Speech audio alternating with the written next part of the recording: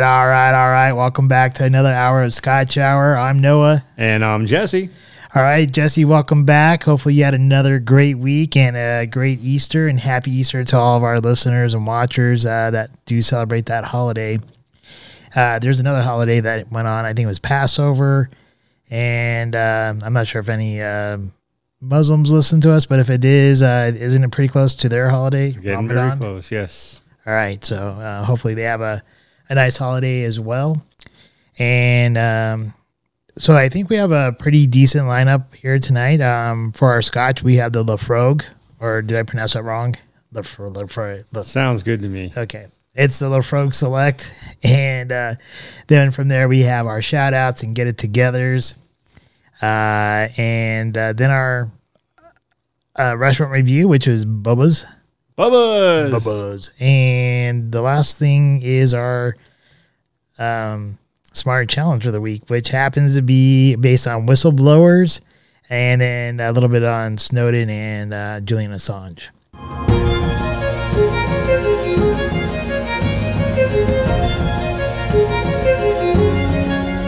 Scotch Review. All right, well, this week's Laphroaig Select Islay Single Malt Scotch Whiskey. This one, it could be quite a doozy, if you will. One of the notes here is that it is aged, the Scotch is aged in 4 different types of casks. This includes first run ex-bourbon casks, American white oak casks, sherry oloroso casks, and ex-Zimenez sherry casks as well. Or really, what do they call them? They don't call them butts. Hoagies. Well, there's a butt in there. There's a hoagie in there. Yeah. I don't know if they really knew what they wanted to do. They were just like, crap, we'll just throw the whole kitchen sink in there. Yeah. It's like, hey, we're going to make a new type of pie, a little bit of this, a little bit of that. And then we're just going to call it Select. Yeah. Select. Yeah. All right. All right. And what region is Laphroaig from again? Islay. Or as we like to say here, Islay. Islay. It's from Islay, bro. Take off, hey, hoser. And how many, what's the ABV on this one? This one is a 40, so much like last week's. Another one a little bit lower than some of our more traditional 43s, but that's also more Highland. That's kind of weird. Like for a while there, we were just hitting like 43s all the time, and now we're back-to-back 40s. Yeah, 43s, 40, 43, 46, 56. I don't remember that night very well. Well, standard with their bottles, they've got this handsome green bottle with the white cap and very mature looking. Kind of reminds me of Heineken. Partially because we were talking about Heinekens earlier. Actually, I can see that. It looks like a big Heineken bottle almost. Real quickly, on the bottle, do you see the royal warrant on there, like a royal crest or something on there? There's supposed to be one on every Laphroaig. I'm assuming maybe it's that gold thing. Oh, there it is. Okay. On the back of the bottle. So... yeah, back in 1994, Prince Charles, he went down to Laphroaig, or went up to Laphroaig, and he gave them his royal warrant there, and from that point on, they put it on every bottle. Nice. So I guess he found some time not to mess around with some underage women with Epstein to enjoy some Scotch. Hey, it's medicinal. All right. While you're opening that up and pouring it here, a little bit about their history is I think they're founded roughly right around 1810 by the Johnston brothers. Brother Johnston became the sole owner in 1836. Then somewhere between 1857 to 1907, they started having some issues with their neighbors and went to war with their neighbors there. Why not? And then in 1923, Ian Hunter took over the Laphroaig distillery, and he was like the last of the line there. And from that point, it went over to Bessie, who was the niece of the the accountant Willie. All right, Bessie and Willie. So I wonder, so his Uncle Willie, so that's his name, Uncle Willie. He was the accountant, and hopefully he wasn't on the spectrum like Ben Affleck is. I mean, if he was, then he was a total badass. And then so Bessie took over the secrets to Laphroaig, and then that kind of takes us to that 1994 with Prince Charles, and then they've done some other things there, but that's just kind of it there in a nutshell. I think, did we talk that much about the history back when we did the 10 with Brian? I don't believe we did back then. Okay. Well, I do like the color so far. It doesn't look too bad. No, not at all. Anything you want to add on before we cut off for our tasting part? No, we've had some good luck with this region of Scotland. The Islay single malt scotches, typically very peaty, somewhat smoky, and full of body. A lot of times they'll have a nice medium to medium long finish. I'm hoping we are not disappointed with this evening's selection. Well, I can smell it from here. Some people say it smells like Band-Aids. Well, that's the peat. Until next time.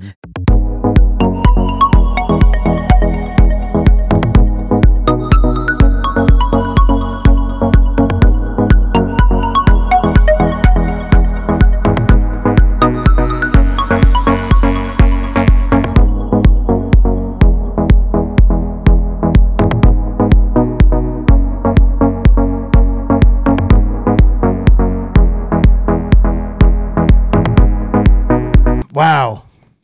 Laphroaig Select.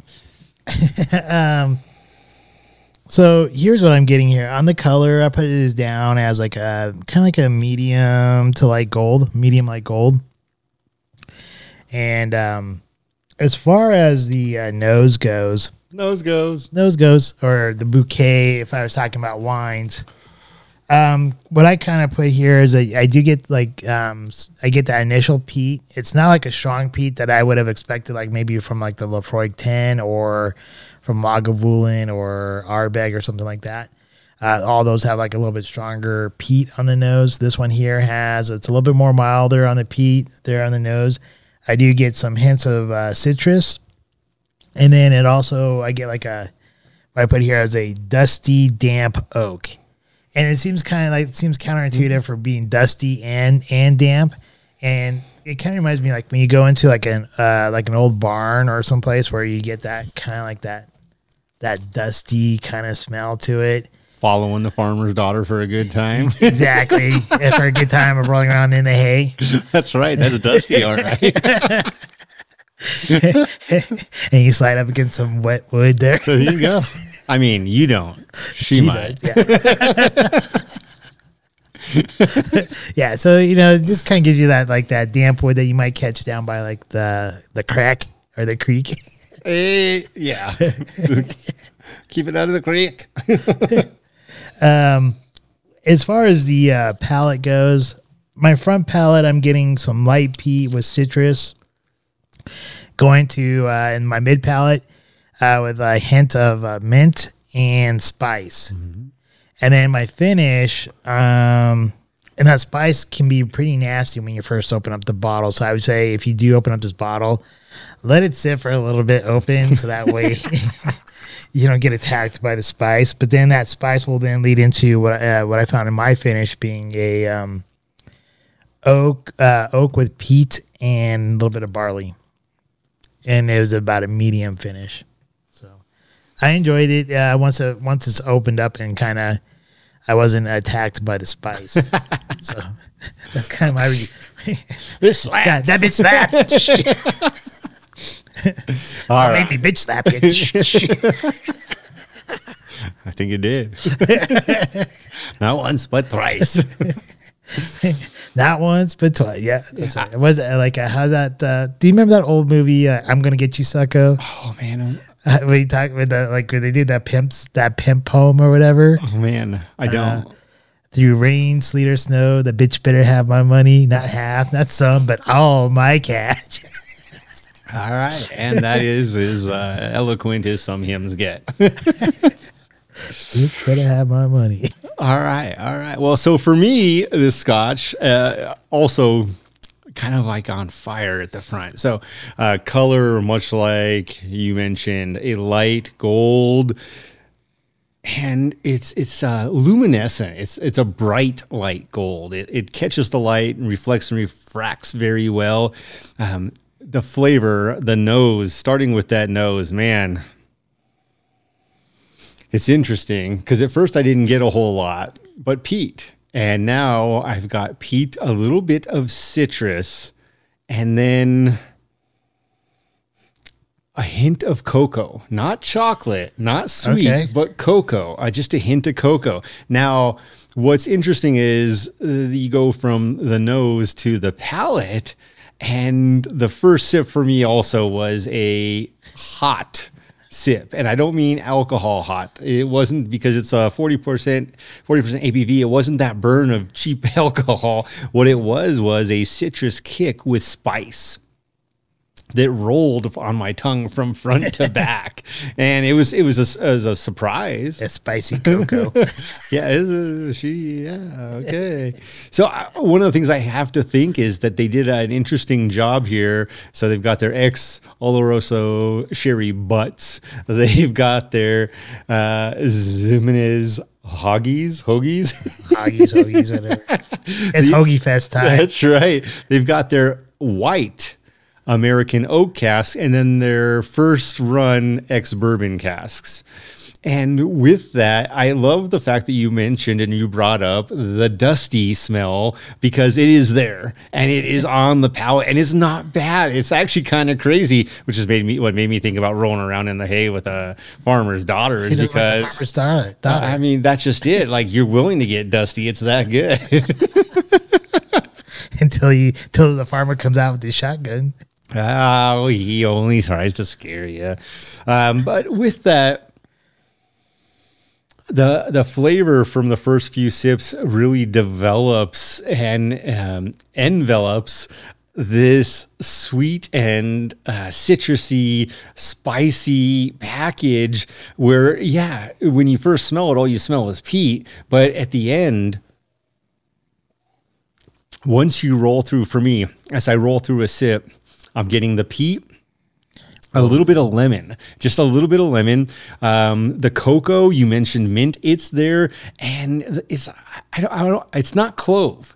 At first I thought it was clove, but it's more of like cinnamon? It's like a pumpkin pie spices blend, like multiple spices, of which one would absolutely be cinnamon. And then it rolls to its finish, a medium to medium long finish for me, with the peat transitioning to a soft barley, which is one of the things I've really liked from some of the other scotches we've had, the Glenfarclas, the Benriachs, that barley, that wonderful flavor that it rolls out with. And so from peat to barley, this is kind of a fun dram for me. The price point, right around... Oh, I don't remember. I think it was like $44.99 or something like that. So right around the $45, $50 price point, and a nice fun treat. Now, I will say it is not for the meek or the lighthearted Scotch drinker. It's not for the beginner Scotch drinker, that's for sure. Or unless you absolutely tasted that Lagavulin 8 or 16 and immediately fell in love like I did. The 16 was definitely the way to go. She was far sweeter than the 8. And with that, that's just this. This isn't super smooth, but it's got a interesting flight it'll take you on. I think it opens up more the longer it sits out. That's right. And as we have as a tradition here on Scotch Hour, we have to finish the bottle so it doesn't go bad. Not tonight, though.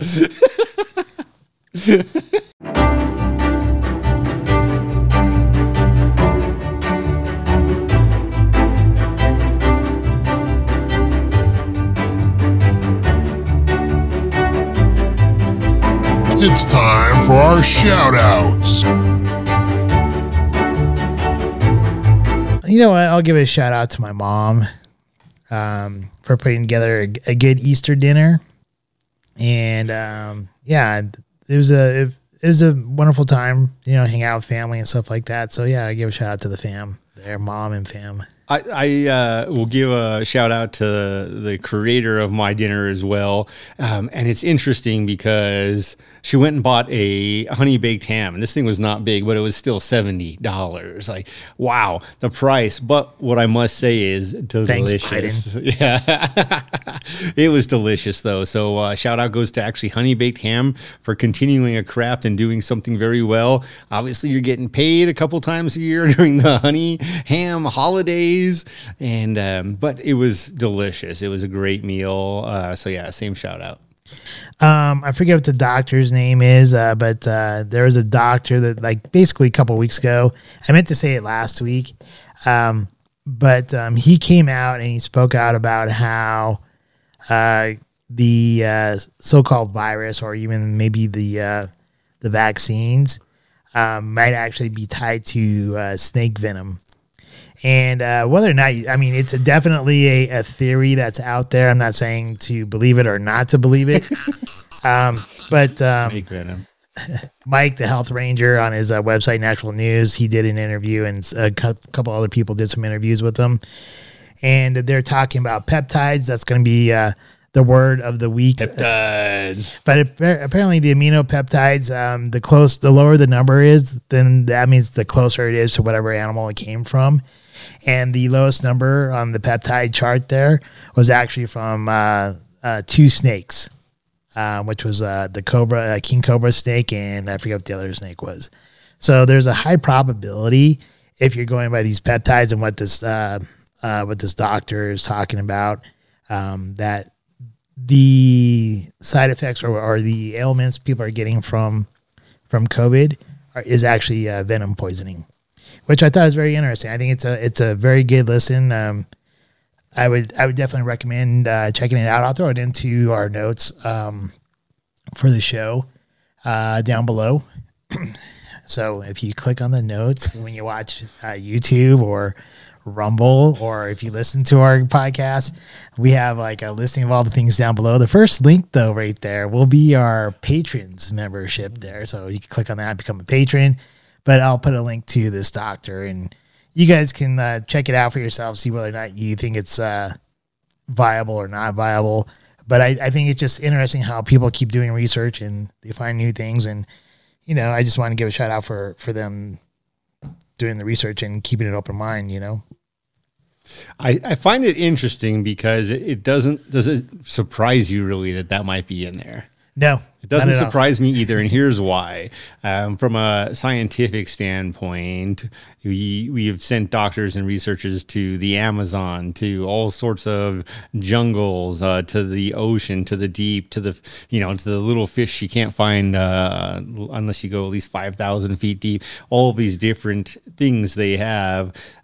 Some of them can be used for different medicines. So it's interesting to me because I think this doctor may not be wrong, but he may also just be not realizing that was part of the ultimate cure. It was part of the chemistry, a reaction. So maybe they did need that peptide to bond the vaccine. He does talk about that. He talks about like how snake venom is being used in a lot of cosmetics and in a lot of medicine nowadays, or big pharma drugs. I mean, there's a reason they say if it doesn't kill you, it makes you stronger.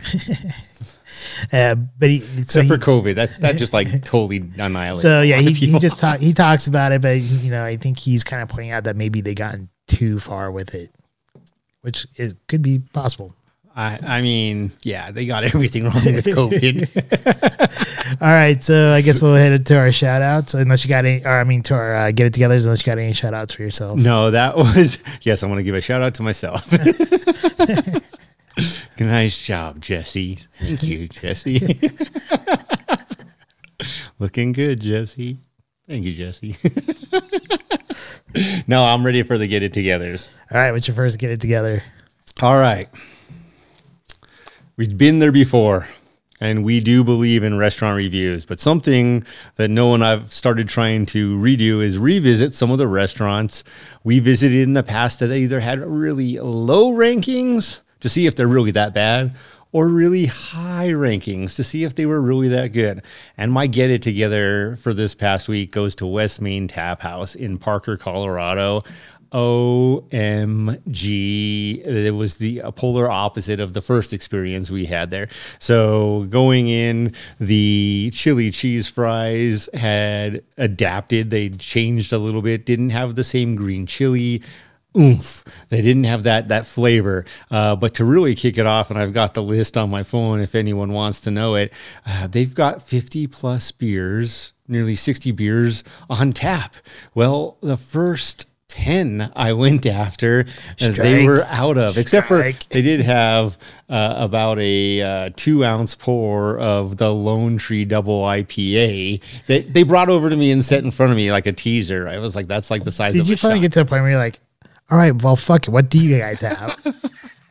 They didn't know. That was the problem. They're like, I don't know what we don't have. But if you ask me, I can tell you whether or not we have it. And I'm just like, oh my God. So transition very quickly, since we're not doing a full restaurant review here. They didn't have, literally, they were out of 10 of the beers I wanted to try. The chili cheese fries weren't as good. The fries that came with my fish and chips the first time were perfect. This time they were not. They were cold. They were limp. No woman wants a limp fry. I didn't either. It was terrible. It was complete polar opposite. It was not someplace I would take a first date, knowing that might be the end result. It was rough.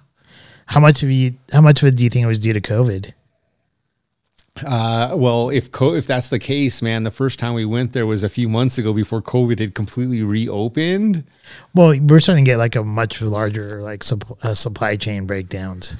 I don't think that's the case here. I think that it was a kitchen issue, that it was a staffing issue. So there could be some pieces with that, but nonetheless, man, you know this as well as I do. Being out of 10 out of your 50 beers, poor life choice. So the only reason why I'm asking is because I have gone back before and they were still pretty stellar. And I know you went back before and they were stellar. And then, so that means we've been there 3 times. And it's been good, and all of a sudden now they have a bad, it was bad show. Rough. It wasn't just bad. It was, where's the beer, bro? Where's literally. Literally. So yeah, may give them another chance, but as it actually turns out, I don't know that after that experience that I'm going to take that risk anytime soon. Especially for their price. Oh man, $101 for 2 meals. Ooh. Yeah, I mean they're not like, yeah, with inflation and all that, they're not a super cheap place to go to anymore. No. So they fell off of my like top 10 ranking list in the area. Okay. I didn't know you had a top 10. Man, any restaurant I would go back to any day is on my top 10. Barolo Grill never let me down. Interestingly enough, Maggiano's has never let me down. And it's, it's like prepared food. It's completely the opposite of Barolo Grill, sexy Italian. Maggiano's is fancy, but it's not sexy. It's not homemade. It's not the same. It's also not the price. But yeah, both of those have never let me down. There's many restaurants on that list, but man, this place, it really let me down. Like when I say I wouldn't risk taking a first date there, if knowing that could be the experience. That's a shame. It is. Well, I really don't have a get it together this week. I'm sure I could gather one together. That's good, because last week's Austin Martin had me choking on the Scotch.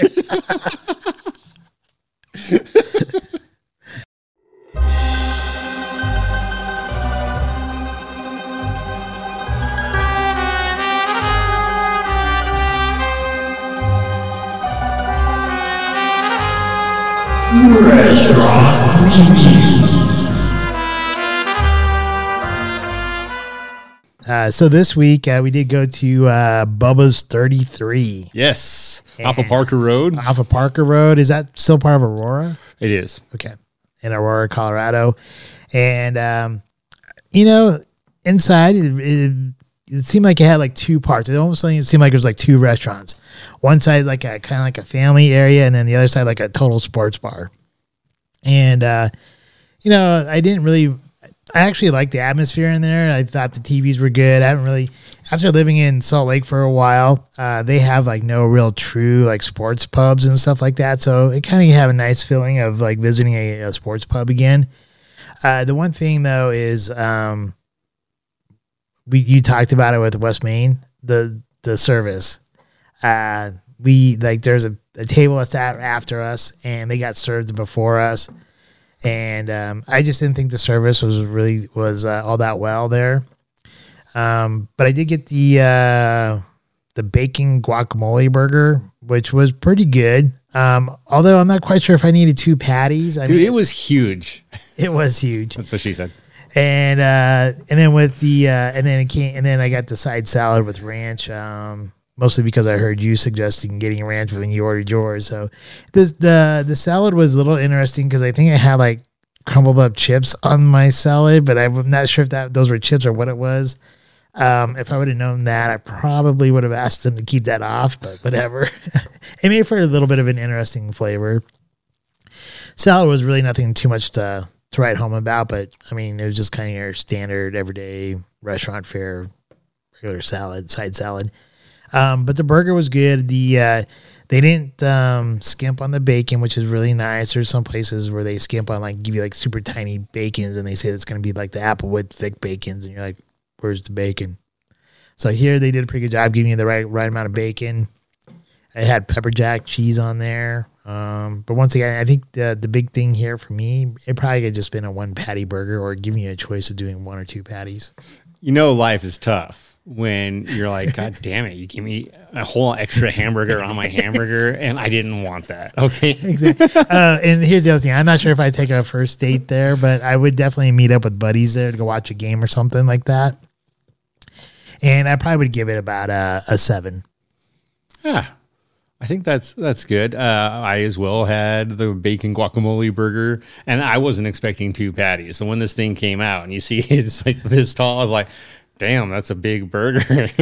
I probably wouldn't have gotten the side salad if I'd known the burger was going to be that big. And it's $8 burger night. So that's a pretty good deal. It was value wise, it was there tonight. I think regularly it's right around the $13 mark. Still not necessarily a bad value, but for $8, absolutely a good value. My burger was great, but it was a lot of food. It's a good thing I was hungry. Otherwise, I would have been sending like half of it back just because I couldn't eat it. Well, you would have been like me where I took out the bud. Yeah. The salad to me was great. It was fun. I liked the little fried chips, or they were almost like paper wafer thin French fries curled, put on top, and I liked the crunch that they added with my blue cheese. And blue cheese definitely does have a different effect with the fry flavor than ranch would, so I could see why maybe it wasn't as enticing with your salad, but for mine it was great. I ate the whole thing. And to your point, man, I don't know, it's not a sexy restaurant. No, but it's fun. It's fun. It's just a sports very club. Casual. First date, no. Buddies, second date, just go get a quick meal especially on one of their value nights. Absolutely. I almost think it was the atmosphere. There was something missing in the atmosphere, and I think it wasn't because of the atmosphere itself. I almost feel like it was because of the people. It might have been. I think you might be onto something there, because really, when we were in there, it really felt like it should be a sports pub, but it seemed like there's like too many families in there or couples in there, and it didn't seem like. I mean, they had the Avalanche game going, they had the Rockies game going, and usually when you're in a sports pub, like a good one, they'll actually have like the game on the speakers. Yeah, and there was no noise. There was no energy in this place. That is what was missing, was energy, something to kick it up a notch or get it excited. You mentioned the service being one of the hinders. I don't think you're wrong there. I do think we didn't wait long for service. The bartender / waiter for the table behind us was different than ours. But yeah, he was lickety split, got them instantly. We had to wait a couple minutes, still not bad. But the energy and the atmosphere of the place left me wanting. That's what was missing for me, was like some excitement. Like, yeah, I think if it was more of like a sports, or it had more of the sports bar feel to it, it would have been better. Well, let's face it, environmentally, aesthetically, just from looks, it's far more attractive than, say, Tailgate. Yeah. Tailgate's rough inside, but tailgate has so much energy. Tailgate beats it out. It does. And tailgate's a fun place. And when you go there on burger night, it is Even $2 less. You may only get one patty, but that's all you want. But, well, even that one patty though is huge. Yeah, it is. It's a great value. So for me, it's going to be right. And this isn't a knock. The food for me was probably an 8. The service for me was a 6. The atmosphere for me, not because of the actual environment itself, but the actual atmosphere, the energy, also a 6. All around though, like even as good as the burger was, it left me wanting. So we're right where you said about that 7. I'm going with 6.5, just because the environment had no energy. You know, I think what it might have added to the energy is maybe like play the freaking Avs game on the or some music or anything. Well, they had music going, but it was like 80s like pop music, like Rod Stewart and shit like that being played. I mean, come on. You got 2 sporting events going. And hockey's way more exciting than baseball. So throw the hockey up there. Put that on the overhead speakers. Yeah. So for me, 6.5.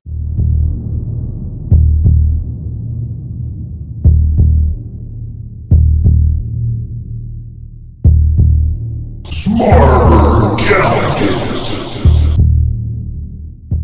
I know I didn't like really think this whole question out or how to approach this, but really what I wanted to kind of touch base upon here is whistleblowers, Snowden, and Julian Assange. And here, this is what I find interesting with whistleblowers, right? I mean, we always hear like if you ever like attended like a corporate training or whatever, you sit there, you watch all these videos and you like, they talk to you about all this stuff. And one of the things when HR comes by and talks about something, or you do these online trainings, they're always talking about, if you see something, say something, you be a whistleblower. And you always hear and then the government's always talking about something's wrong. We want whistleblowers to step up and stuff like that. But it really honestly seems to me every single time that a person steps up to become a whistleblower, they get bent over and they take it up the butt with no lube. I mean, they get screwed over. They lose their job a lot of times. We're talking about the Oloroso sherry butts. And it really it just seems like I just don't understand why anybody would want to be a whistleblower. You bring up a good point, and we laugh even though it is actually tragic because it's real. So I love it when the government's like, we want to know, stand up, tell us what's wrong, tell us what's inappropriate, where abuse of power is being used. And it's like, well, dude, look in the damn mirror, because you get called out time and time again. And as opposed to saying, okay, maybe they don't own it, it's supposed to say, maybe we did something, we should just fix this a little bit. They're like, nope, you're a terrorist now in America, and you've got 2 choices, and the only other one is, if you're lucky, you can escape to a foreign country that it won't extradite you. Hence Snowden. Or Assange, or many of the others. But here's what's even more interesting. Those you still hear about because they were enemies of the state, so to speak, so of governments. And the governments are held to a little bit more control. They can't just go out and whack somebody like all these other whistleblowers who die. Have you not heard of the Clinton body count? I mean, I have. I mean, the Clintons don't play by want to be part of it. The Clintons don't care. They'll whack you. I just, I'll go smoke a cigar with Bill Clinton. Maybe you might want to find something better than Lewinsky there. I mean, he's probably pretty fun right now. He's probably like, yeah, she was a piece of trash. It was cool. I did not have sexual relations. He's kind of like the, oh man. Oh yeah. Matthew McConaughey of presidents is cool. They stay the same age. Interns. You know the best thing about interns? The older I get, they stay the same age. All right.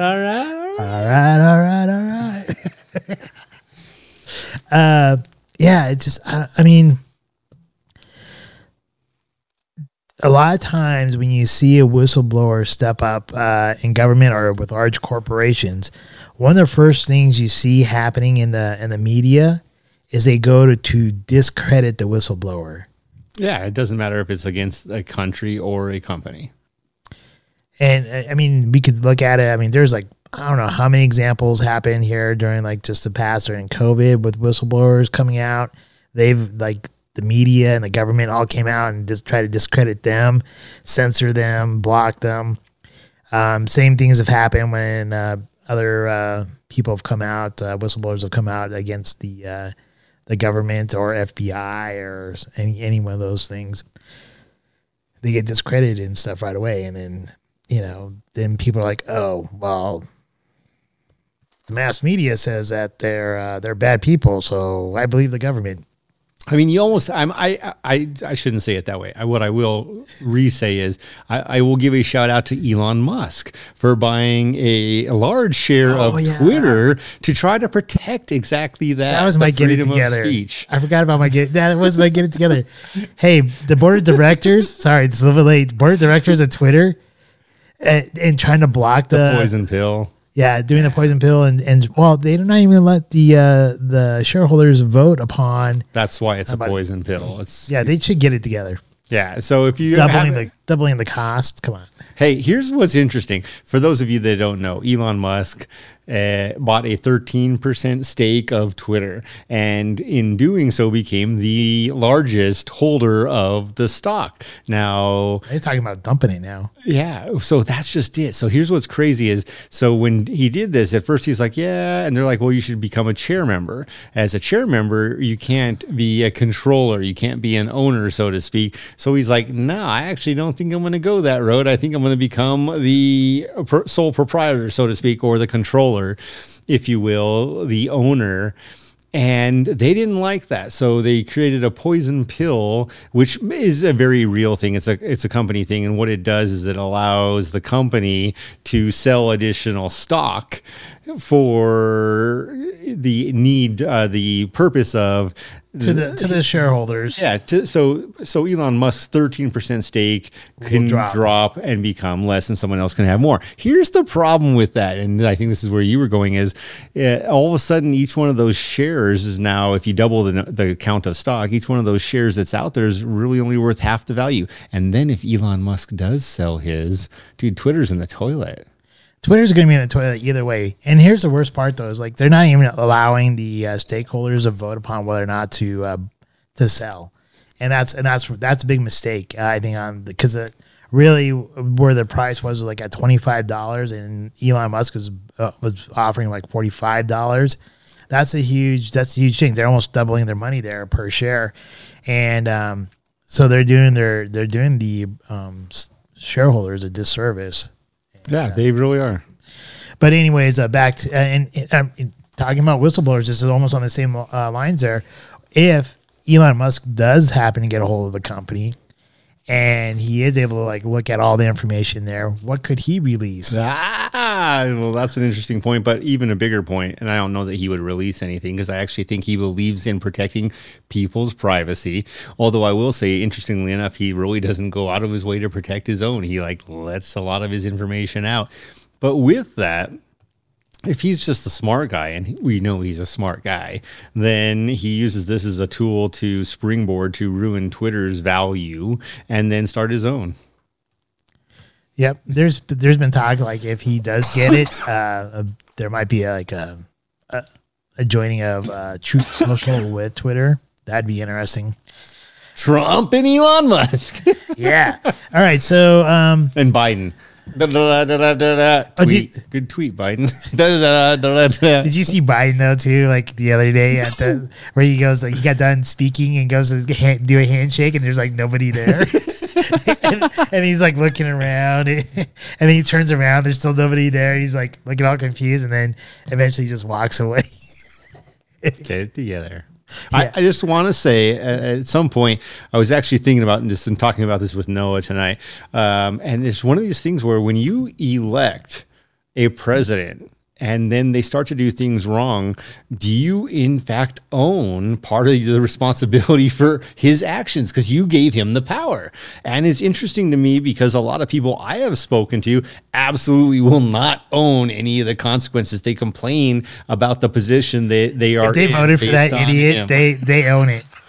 Well, that's just it. But most of the ones, actually everyone I have personally talked to that's willing to talk to me about it, doesn't own the fact that, I made a mistake and it's costing me twice as much for everything. Not just them, everybody. Right. But what brings up my conversation with them is they're complaining about the things Biden is doing. And I'm like, who did you vote for?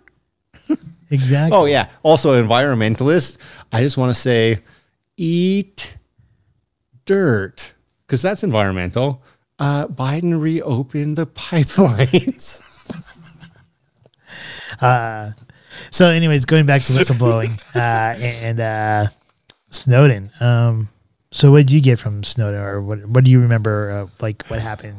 The biggest thing I think that I would emphasize is there's a gentleman, this is 2013, who is hired as a contract worker, previous experience with Dell Computers. So he's got a strong base for his craft, and then also a little bit of work with the CIA. So already trusted and privy. Now here's where it gets cloudy for me. Did he do something that was wrong, or did he do something that was right? Well, he was hired for a specific job that he deviated from. And to me, that means he was actually the one spying on many things. So in that point, he was wrong. Now, what he let out, the news he lets out, makes it pretty controversial, and it's tough. But what he basically did was go in as a contract worker, find a bunch of stuff he was surprised to see. Well, that supposedly isn't supposed to be happening. The government working with many companies, big phone companies, data supply companies, finding out that they're all spying on us, the average human American or citizen of any number of countries for that matter, because it's all international. It's 2013. It's not that long ago. You're talking about 9 years ago. And they're spying on everyone. They're collecting data with everyone. And this is supposed to be something that we are protected from. We weren't getting it. So he eventually goes off to Hawaii, meets with a bunch of legit reporters. Well, in Hawaii, he was working for the NSA, and that's where he discovered all that stuff. Right. And so ultimately, he flees to Russia, gets a 1-year pass, extends that year after year after year, and then just this 2 years ago during COVID, by the way, finally gets amnesty and a lifelong sentence to Russia, which is interesting because why do we hate Russia?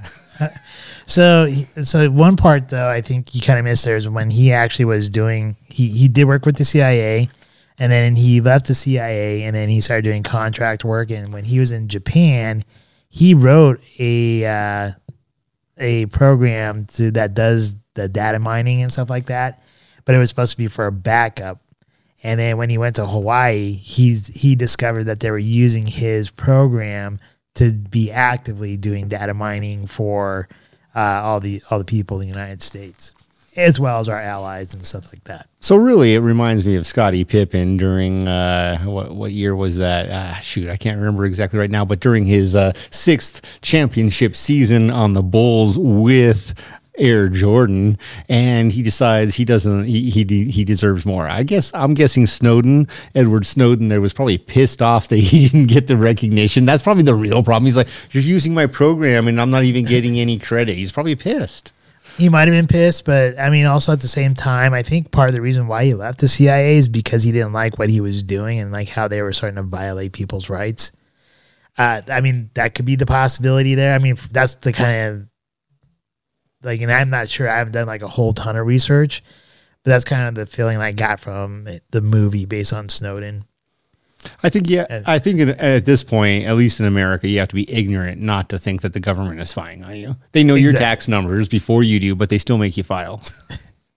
But the one thing I would say, like, even though when he did pull, like when he pulled that flash drive out and stuff like that, and he did release information, some of the biggest things I think people didn't realize at the time was and and you're still silly enough, and I know I do it, but I'm aware of it anyways, is that they can activate your camera on your phones. They can activate the camera on your laptop or your desktop cameras. They can activate your microphones on there. I remember, and I think they do it. I think they do it for a reason now, because phones now you can't pull out your battery. And if you notice, it was shortly after Snowden kind of like talked about that, when it also became really big for cell phone companies to switch over to having the full backs where you can't take the batteries out.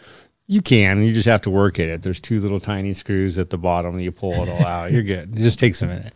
Yeah. I mean, it's not like before where you just like slide it off and just pop it right out. Battery technology, actually removing batteries does a lot of harm. Science. I'm going to use the science backup. Yeah, I'm going to use you can use the science backup if you want, but if you want to have privacy from don't have eyes, a phone. Well, you don't have to have a phone, but I mean, they're fun, right? That's why I put it in my butt pocket, by the way. If they want to turn on my camera, they're like, oh, look, Jesse's ass. It's a nice ass. All right. So for me, I think I see how the government will, because they want to keep secrets and stuff like that. And if they're doing everything, I guess, correctly and morally right, then I would say like what he did would have been wrong. But I think by them doing the data mining without getting because I think it violates the Fourth Amendment in our Constitution, because I don't think they don't have the right to just data mine you. Well, that's what reporters do, and they've got the right for journalism. They don't have the right to data mine you for everything. That's basically what they do, though. They steal photos from models, from actresses. They're all crooked, too. I didn't say they weren't crooked. I'm just saying that they shouldn't. I just don't think the government should be able to do that. But right, but you're asking that we give that grant, that privilege to a journalist to. I'm not even asking to give it to. anyone. I'm not even saying to give it to the journalist either. Right, but that's exactly what they do. They come and they pry and they ask for all the information in a hot If they topic. ask you, that's one thing. But the government's not even asking; they're just doing and taking, and they're data mining you without your knowledge. Right, and I think that's what a lot of these journalists do as well, though, is they go and they're like, okay, I'm going to wait for here to come out our front door for 12 hours. Okay, now it's 2 days. Oh, there's Britney Spears nude and high on crack. Yeah, I don't think they should be doing that crap either, but that's just me. I'm just saying it's interesting because there are two sides, and the journalists want the side of, well, freedom of press. But they're just a propaganda machine. They shouldn't be doing any of this shit. Right. I'm just saying it's interesting because no matter what side you're on, if you're breaking the law, two wrongs don't usually make a right. Yeah, I would say I agree with that. But I think in this case, what Snowden did on some of it was justified. I think people needed to know that the government had the capability of turning on your camera without you knowing it, or turning on the mics on your phones or your laptops without you knowing it. I think that's justified. I can't believe people didn't already know that. That's what's crazy to me. Like, oh wait, now it makes sense. They voted for Biden. God damn it. Yeah, I didn't even have to say it. I take it all back. Yes. People are that dumb. All right, I'm just going to pour another drink and realize the world I live on. It's a very scary world out there. Right. All right. How about so anything else you want to say about Snowden? No, I think it's interesting. And for me, I don't think he did. For me, and this was part of your question, is he a terrorist? They literally deemed him a terrorist. And I don't see it that way. Now, I don't think what he did was right. Do I think it's something that this guy should be potentially punished to death from? Because that's what terrorism is. Especially when it's an act against your own country. It's interesting because I don't think what he did was right, but to me, he was no terrorist. I think the government went a little bit too far because he just brought out some information before they wanted it out. Weren't they trying to trump him up as a traitor rather than a terrorist? That is exactly it. And that's what I mean. That's the word I should have used because traitors are punishable by death in America. Yeah, and I think here, I don't consider him a traitor. I don't consider him a terrorist. I agree because he didn't act against the nation. Yeah, I don't think he acted against the nation. I think he acted in the greatest good for the nation by letting people know, like, hey, the government is violating your rights in these areas. But here's the thing: is like, I don't really blame him for how he did it either, because what happens to whistleblowers? And we're not talking about the music whistleblower.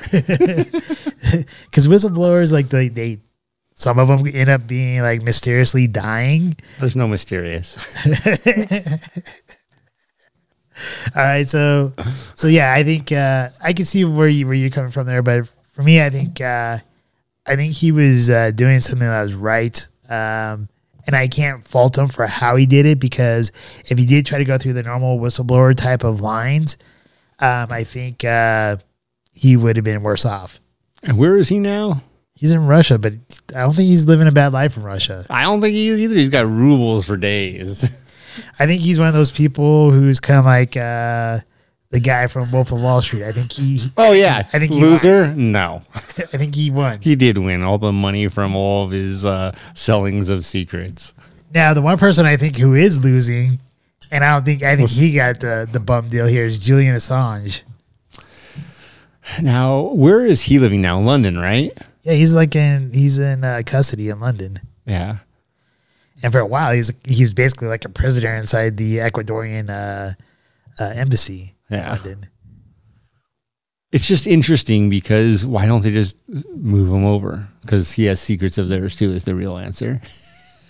Well, he's in the UK system now, but so with him, he was technically not a whistleblower. Right. He just started a nonprofit organization for whistleblowers to use as a medium. So he was like, hey, I'm going to start a company where whistleblowers can post their stuff and keep their identity secret. Right. Because he knew, just like we know, that if you blow the whistle, that you're screwed. Yeah. So I think what he did was a great thing to allow for people to come out and become whistleblowers and to expose a lot of these things. They brought down a bank who is doing not appropriate loans. I mean, what was wrong? But then what came out is like what happened with like the U.S. government, where there was the video where they used the drones and killed 2 innocent Reuters reporters. And an innocent bystander that was helping out one of the reporters. I mean, and I think the kids were in the van too. Yeah, it was ugly. It was bad. It's an act of war. So wait a minute.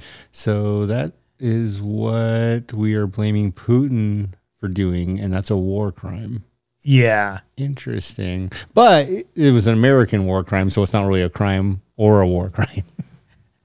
It was just... Oops. Yeah. So I think what Julian Assange and WikiLeaks were doing, I think initially it started off like a good thing, where I think Julian Assange probably screwed up is when he released a bunch of those Afghanistan documents, is he didn't redact. Because I think there's a fine line to walk there with protecting people who are innocent, but could end up getting killed or injured because of who they've helped out or the information that they shared, because they're like an informant.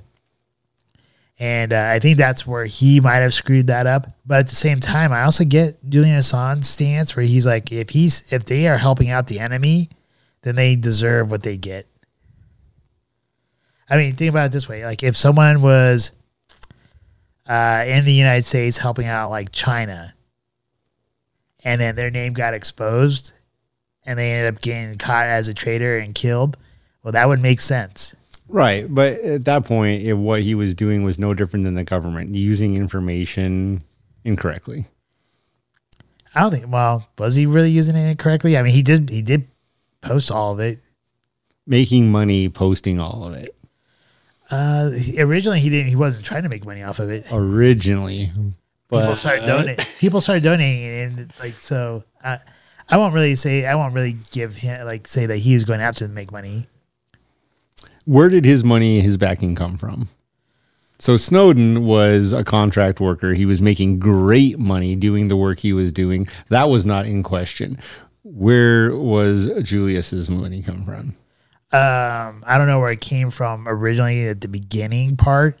Russia. But I do know like later on it came from contributions, which would be no different than any like YouTuber or social media person. It's interesting because I imagine there's a dark side, which is why he's locked up.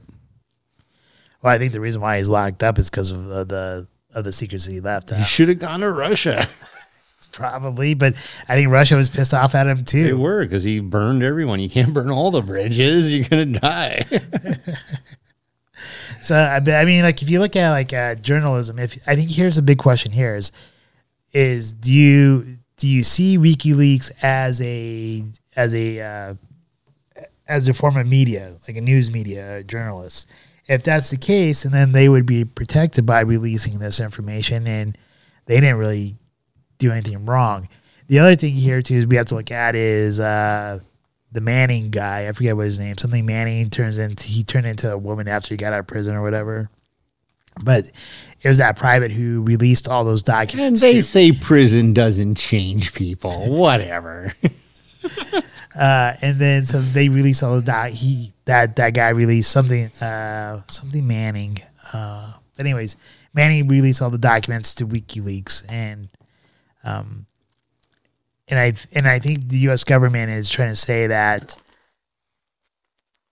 Julian Assange talked Manning into giving them that information, which I can kind of see in a roundabout way, because I think at one of the hacker conferences or whatever, he did put out there, even on WikiLeaks there, like here's our top 10 wanted list of whatever, and one of them was like U.S. black sites and U.S. things in Afghanistan, stuff like that, and so he got it.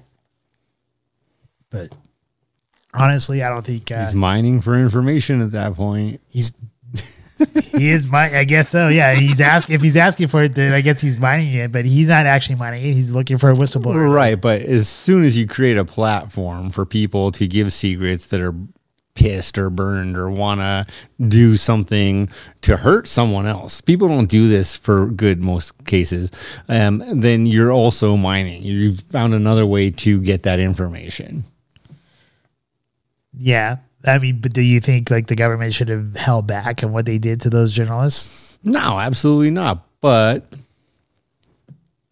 I think A Few Good Men is one of the best movies in history on the planet. You want the truth? You can't handle the truth. Jack Nicholson, Demi Moore, she fell off the boat. Tom Cruise, but Jack Nicholson's role in that quote will forever stay true to my heart. People can't handle the truth. Most people can't handle the truth, but at the same time, we did our taxes. We know money's no object. Only because we saw on a spreadsheet money is no object. Anyways, I can handle the truth now. At this point, I'm just like, God damn, money really was no object in 2021. I don't know where it came from. WikiLeaks. Anyways, IRS, if you're watching this, we documented everything. IRS, if you're watching this, please, and we both mean this sincerely, audit us. Don't audit me. Yeah, dude, audit me, because I only use like half of my deductions. I'm sure if they audited me for this year, for 2021, I'll come out ahead. But yeah, you would. I'd rather not go through that hassle. But then you can talk about it on the show. Yeah. And the IRS can be the bad guy, and it could be the best episode ever. It'll go along with our American to fascism. Do I have to pay my taxes? Well, literally, we got this. Back to your subject. Actually, I really don't have anything else to say. I think Julian Assange should be acquitted or whatever. I don't think he should be arrested. I don't think what he necessarily did was wrong, him personally. Maybe he shouldn't have released the documents like he did. that's questionable. But at the same time, if the governments aren't doing something shady to begin with, then we wouldn't really have to worry about this stuff in the first place. Yeah. I mean, I'm going to go back to A Few Good Men. I don't think most people can actually handle the truth. And I think that's why the government doesn't put it all out there. It's a scary world, and it's only getting scarier these last couple of years and probably these next couple of years.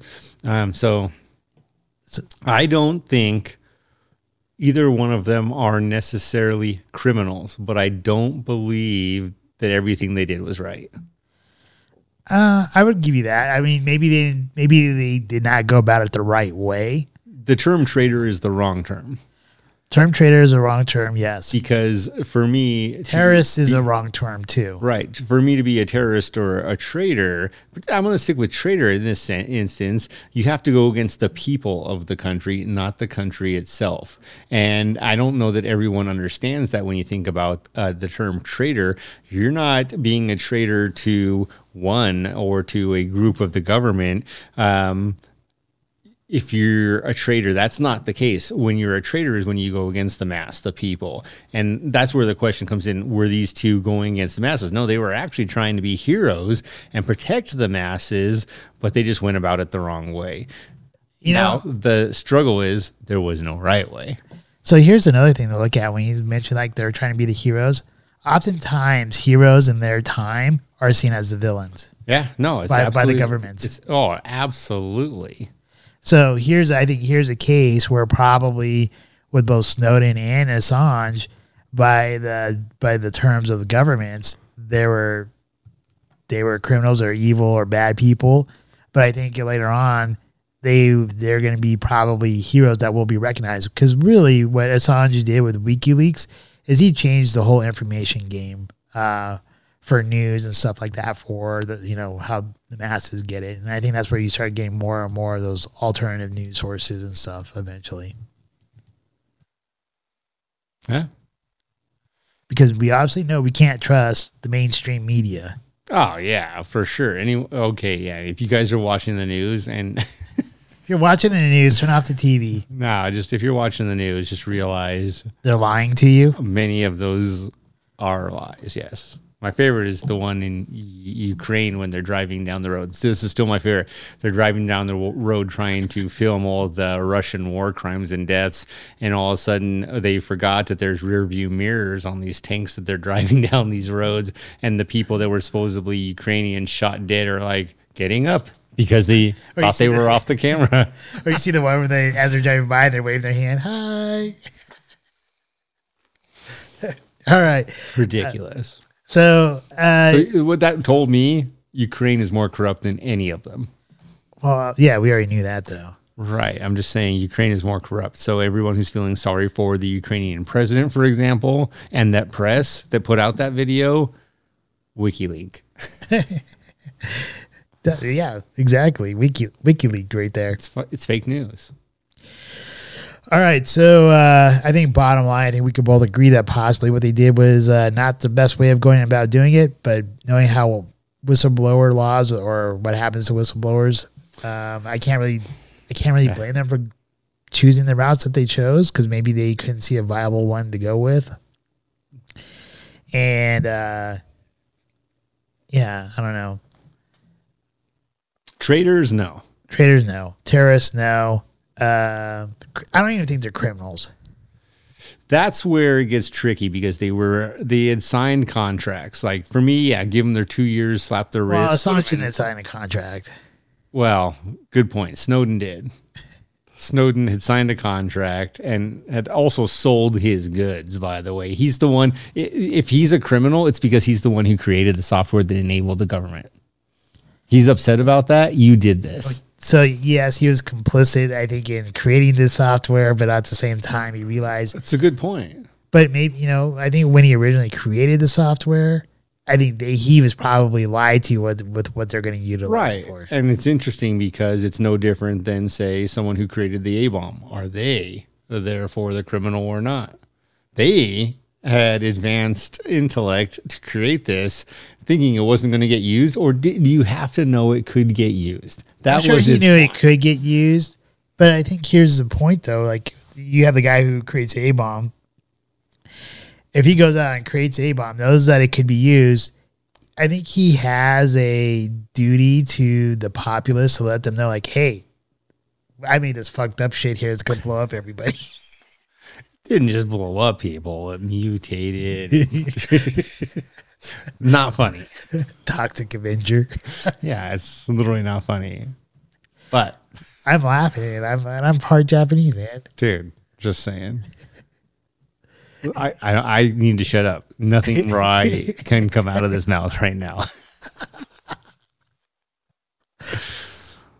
All right. Anyways, for any of our viewers or listeners, if you made it this far, please leave a comment. Let us know what you guys think.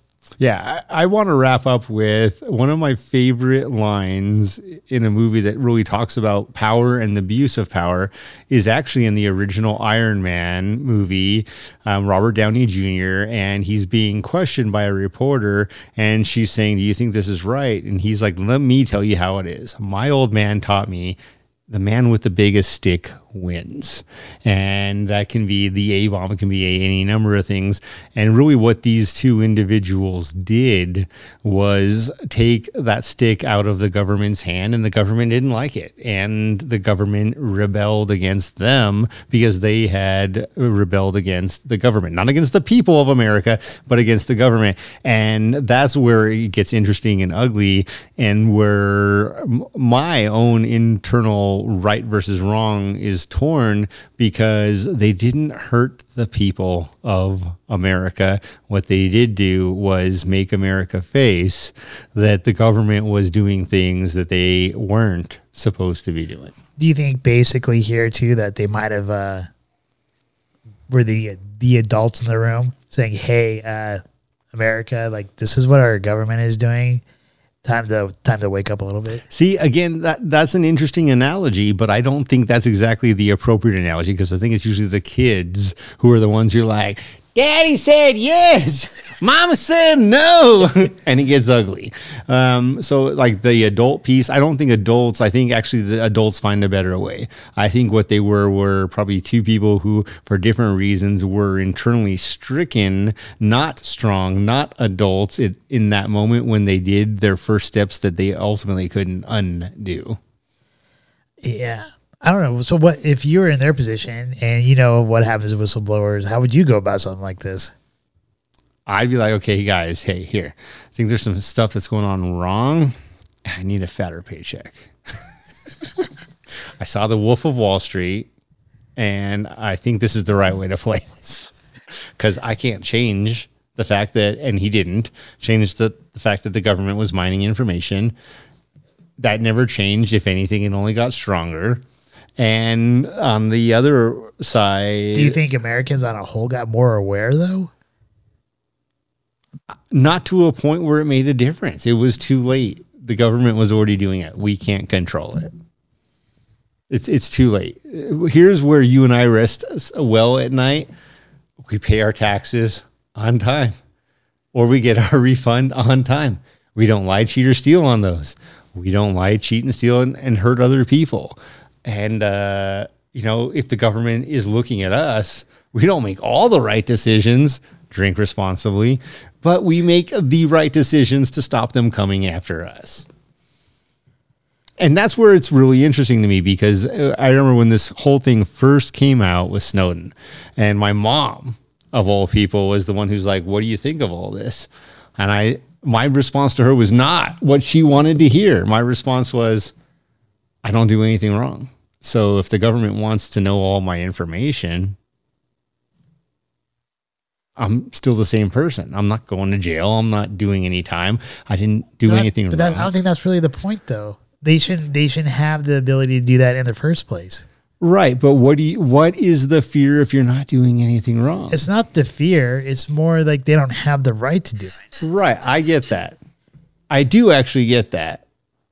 But the fear versus right versus wrong comes in. What wrong are you actually being done if they know that? I think here's the thing is like if you allow a person or a government or a company any bit of leeway, right? They're going to take that and then some. And companies, corporations do it all the time. We both work for some. And then when they do that, then they're going to ask for more. And when they ask for more, they're going to do that. They're going to take more. And you have to draw a line somewhere. And I think here, it doesn't matter if like, yeah, I'm not doing anything wrong. So what do I care if they're peeping into me? No, it's just wrong. They shouldn't be doing it in the first place. And then that needs to come to a stop. Right. But it won't. We can't control that. It's too late. By the time Snowden came out, it was too late. I get that by the time he came out, it was too late. You can't even live off the grid anymore. There's satellites that'll find you anyway. Seriously, you know this. I know this. Ted Kaczynski knows it. Right? Literally, you can't I'm off the grid. So literally here's the thing. And this is where, interestingly enough, we talk about the 5 things that are our strengths that we want to be known for. Adaptability, resilience. Maybe it's not such a strength, but guess what? Wake up. Just if you live your life knowing that everything you do wrong, you could get caught for, you might live a different life. The only thing I'd say here is the way I'll finish this, I guess my part of the segment up is just be more aware of like the government has the capabilities of watching you, listening to you, all these types of things. And the only thing you can do like is try to minimize the amount of footprint that they can track on you. That's all I'm saying is to try to do. Like, I mean, yeah, the cat's out of the bag. We can't put the cat back into the bag. Well, you might be able and to. not only has the cat been out of the bag, now the cat's like a freaking tiger, and it's definitely not going to go back into some little like brown bag anymore, right? So at this point, coat, not a little coat. So at this point, it's a monster. It's growing, and the only thing you can do, and you're right, you can't really get off the grid at this point anymore with all the cameras and stuff like that. The only way you can start trying to walk back some of those things is start putting laws back into place to bring privacy back into the people's lives. But at this point, it's probably too far gone to where we can even do that. So the only thing that people can do is be aware of it and try to minimize the amount of like electronic footprint that they're putting out there. If you're worried about that stuff. That's the whole point. What are you worried about?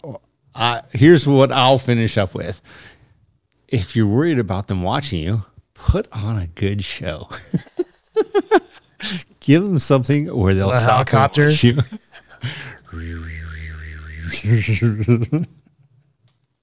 Look at this. Make sure it's not underage people you're with.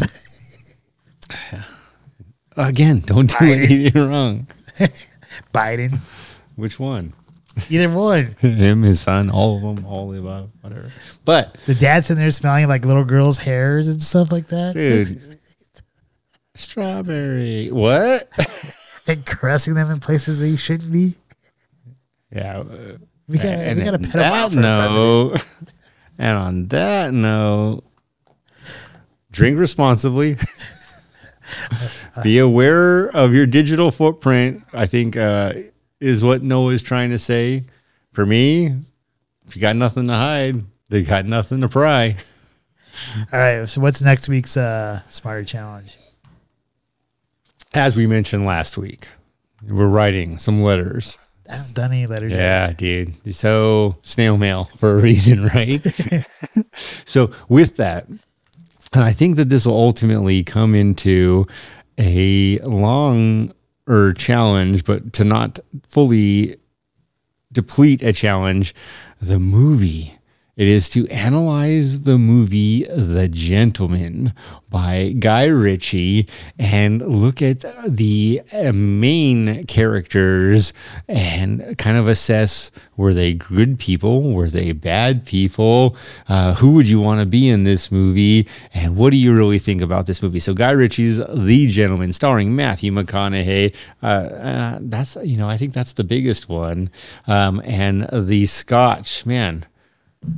I just, we're going to go bigger with Guy Ritchie. I believe that. That's why I just didn't land it all there. But the Scotch for Guy Ritchie, it's just going to be Jura. Okay. Just Jura 10 for Guy Ritchie's The Gentleman. Nice little copper canister. Not so sure about the bottle, but that's where we'll go. Jura, The Gentleman by Guy Ritchie. All right. Sounds good.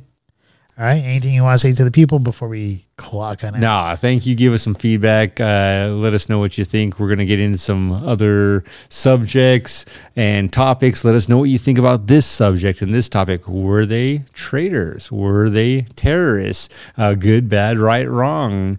And thanks for watching. All right. Well, first of all, thank you, Jesse, for all the listeners and viewers out there. Thank you for making it this far. We do greatly appreciate you being patrons of ours. If you want to become a paid patron, just look down below. Take that first link. It is for the Podbean patron. You could be you could do as low as $1 a month. All that does go back into our podcast here for us to reinvest. And I guess if you're watching this, we're on YouTube and Rumble. Audio is Podbean, Spotify, Google Podcast, and Audible. Did I say Audible? Maybe. If I didn't say Audible before, it's Audible. So anyways, thank you guys once again. Hopefully you all have a wonderful evening. Same Scotch time, same Scotch channel. Life is great. Life is great. You're not going to do your little Scotchman! We hope you enjoyed this evening's episode of Scotch Hour. If you did, please like, share, and subscribe. Also, if you have not done so already, please become a patron member with memberships starting as low as $1 a month. Thank you, and hopefully you have a wonderful evening.